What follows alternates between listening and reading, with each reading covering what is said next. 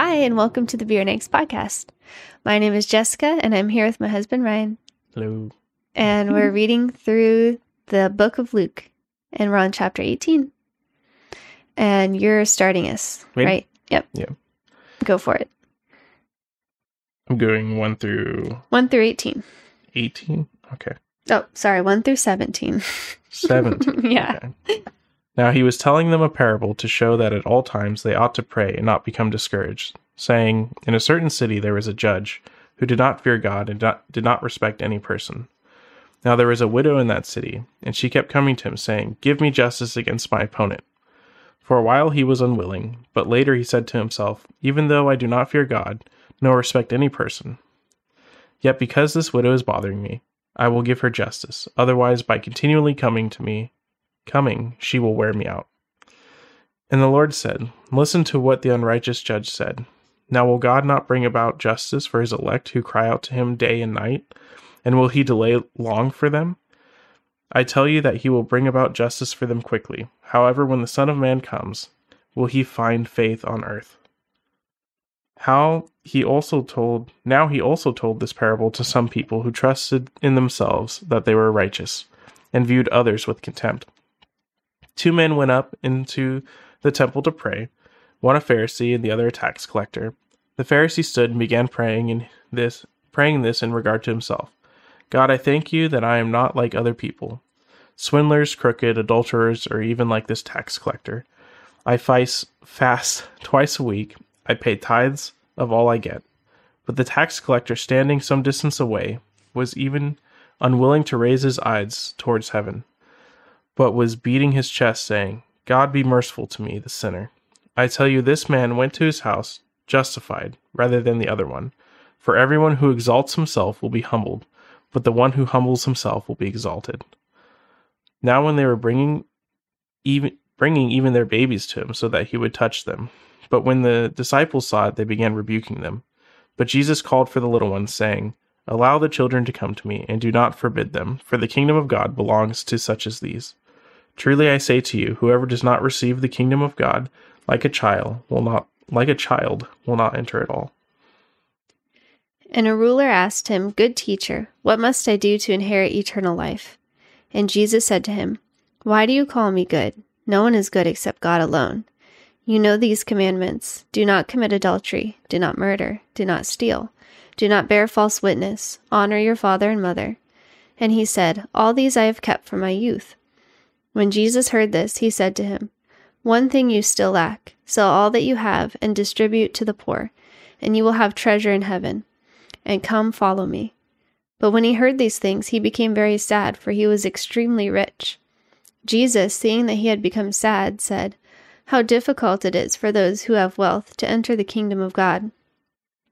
For it is easier for a camel to go through the eye of a needle than for a rich person to enter the kingdom of God. Those who heard it said, then who can be saved? But he said, what is impossible with man is possible with God. And Peter said, see, we have left our homes and followed you.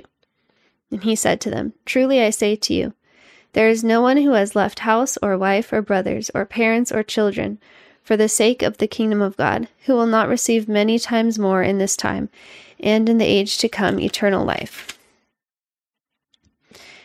And taking the 12, he said to them, see, we are going up to Jerusalem, and everything that is written about the Son of Man by the prophets will be accomplished.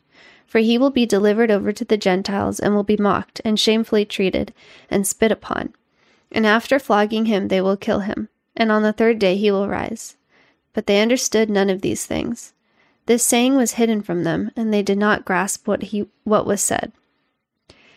As he drew near to Jericho, a blind man was sitting by the roadside begging. And hearing a crowd going by, he inquired what this meant. They told him, Jesus of Nazareth is passing by. And he cried out, Jesus, Son of David, have mercy on me. And those who were in front rebuked him, telling him to be silent. But he cried out all the more, Son of David, have mercy on me. And Jesus stopped and commanded him to be brought to him. When he came near, he asked him, what do you want me to do for you? He said, Lord, let me recover my sight. And Jesus said to him, recover your sight, your faith has made you well. And immediately he recovered his sight and followed him, glorifying God. And all the people, when they saw it, gave praise to God. Yay. We're always like, good chapter, good chapter. But yeah, they're all great. Yeah. There's not any bad chapters. I know, right? We're never going to be like, oh, that one. There's definitely some that I'm like, what? Well, there's some that maybe resonate more deeply with us at certain times. But what were your thoughts about this one? I don't know. I think there's been like a big emphasis, especially at our church, on prayer lately, or at least more of an emphasis. But it's something that I really, really, really struggle with. Like starting or just keeping up with it every day? It's like doing it at all. Aw. So I think we've all been there. Yeah. Heck, I struggle with it too. What am I saying? I don't know. It's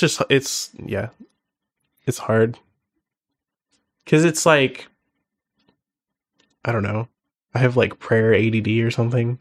I'm like sitting there like, oh, I should pray this. I'm like, oh, well, God already knows. And then I'll be like, oh, I'll just say like a prayer in my head or whatever. But then I'm like, is that not like enough? But yeah, I don't know. It's just interesting. I don't know if I'm in a place to give advice, but I like to pray scripture when I just don't feel I have the words. So whatever I'm reading, just even if it's just a short passage, just study it a little bit, get what the meaning is and write it down, and then just turn that into a prayer. That's what a lot of people have told me is like, was it called prayer journaling or whatever, where you actually write your prayers. And so you can look back and remember like what you prayed for and why you prayed it. You know what I mean? Because I feel like I go through my day and it's so many like ups and downs for me. It's like a roller coaster every day. Yeah. Like emotionally for me. So it's hard to remember like what place I was at and what I prayed and why I prayed it. So, yeah, I don't know. I don't even know if I keep track mentally of my prayers. But you like remember, right? Well, yeah, but I'm not always good at this, but I try to just pray throughout the day. It's like whenever, there's definitely, it's important to sit down and actually have time to pray. But, we're busy, we're young parents. So even like when you're doing something like picking up stuff or whatever, it's just like pray. And, God hears it. He understands. He just wants us to enjoy him. And we should be wanting just to commune with him. Well, yeah, and to talk with him too. Because I've been telling Keegan about this too, because every night lately he's been like, I don't know what to pray. And I'm like, well, if you don't have anything, just start thanking God for things. And praising him. Like, it's okay if you don't have anything that you think you need to ask, but just thank God for stuff. And he goes, I think he thanked God for the sun and its brightness. And I was like, there you go. There's something to thank God for. And that's a prayer. It's not like that doesn't count just because it's simple. It definitely still counts. Yeah. And then you keep that up and you grow in it. But it's one of the disciplines, Christian disciplines, Yep. I like the passage of the persistent widow. Yeah. I don't know why.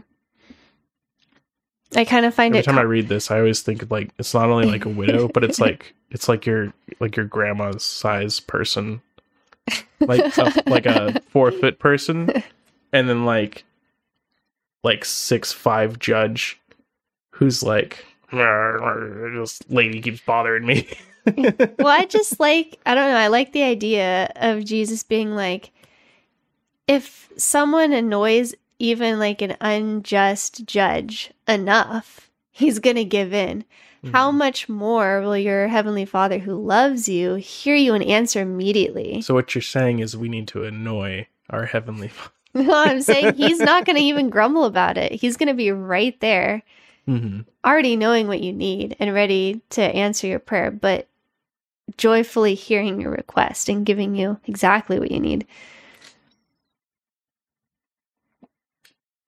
It's an encouragement. Yeah. Yeah. Yeah, the Pharisee and the tax collector part. Oh, yeah. I've heard this joked about a lot. God, thank you that I'm not like that person. But it's so, like, we do it so subversively, though. We do. Like, even just like, in our thoughts. He calls it how it is here in this part. But like we delude ourselves in thinking that we don't do this. Oh, yeah. And it's like... Well, that's why I find it kind of, like, funny, because it's like, man, how many times a day do I, like, secretly be like, oh, I'm glad I'm not like that. And it's like, wait a second. Yeah, I just, like, cringe at myself. I'm just like, well... you know? And then once you... Yeah, I don't know. That's just one of those ones you gotta take to heart, you know? Yeah. Oh, one more thing I wanted to mention. I forget which gospel it is. I think it's the Gospel of John, because that's the one I know the best. But the rich ruler in one of the other gospels, when the rich ruler says, you know, all of these rules I've kept from my youth, it words it in a way where it says Jesus looked at him in love and says, you know, go sell everything you have and give to the poor, which is Jesus pinpointing exactly where his heart was, really. Well, it was calling his bluff. Like... Well, yeah, and he was believing in himself for his righteousness. Oh, yeah, right? It is total self-righteousness. And so he called out a portion of his life that he was not willing to give up. Yeah. You know? So. Yeah, it's not a prescriptive, like, oh, in order to follow Jesus, you have to sell everything it's not even you own. necessarily prescriptive for, like, someone who is wealthy. It's just... Yeah. Where it was a testament to where his heart was at. You know? I don't know. Yeah. Well, and he was pointing out a hole in his self-righteousness. He's like, oh, you know, I've done all this stuff. And he's like, clearly, you've fallen short, too. Oh, yeah. Well, and it's one of those things where it's like, oh, I'm good in all these areas. Yeah, but I just have my, like, check. one hang up over here. It's like, you should really actually review, you know, who you are and what you're doing and why you're doing these things. It's not it's the same as the Pharisee being like, well, at least I'm not like that. It's like you're comparing wretches to other wretches, you know? I'm a better wretch than you. Like, I don't know. Well, yep. That's about it for Luke 18. We're almost We're getting close. End. Yeah. What is it? 5 more chapters? 6. 6. Right? 24. Uh-huh. Super close. What is the longest gospel? Is it Luke? I know Mark is the shortest. I assume it is because it has the whole intro. Matthew is the longest. Are you sure? Wait, now this is important. Like longest suddenly. or most chapters? Longest. Well, that's already 26 there. Oh, hold on. So that's longer. If I had like a digital Bible, this would be a lot easier. Well, Matthew. 28 for Matthew. It's got to be Matthew then, right? I'm pretty sure it's Matthew. Yeah, and John has 21. There you go. Matthew's the longest gospel. But we're reading through the second longest gospel. Yeah, we're really is actually pretty short. We've read through all of Luke. Not yet. Don't jinx it. Almost. It's fine. I still haven't read through all of Matthew. We get Zacchaeus for chapter 19. Can we sing the song in that episode? I'm just kidding. No singing. No singing allowed. No fun. No fun. You only get to listen to us drone on about whatever we want. You're all trapped here, actually. Now that I have your attention. Oh my goodness. Well, thank you guys for listening, and we'll see you in the next episode. Bye. Bye.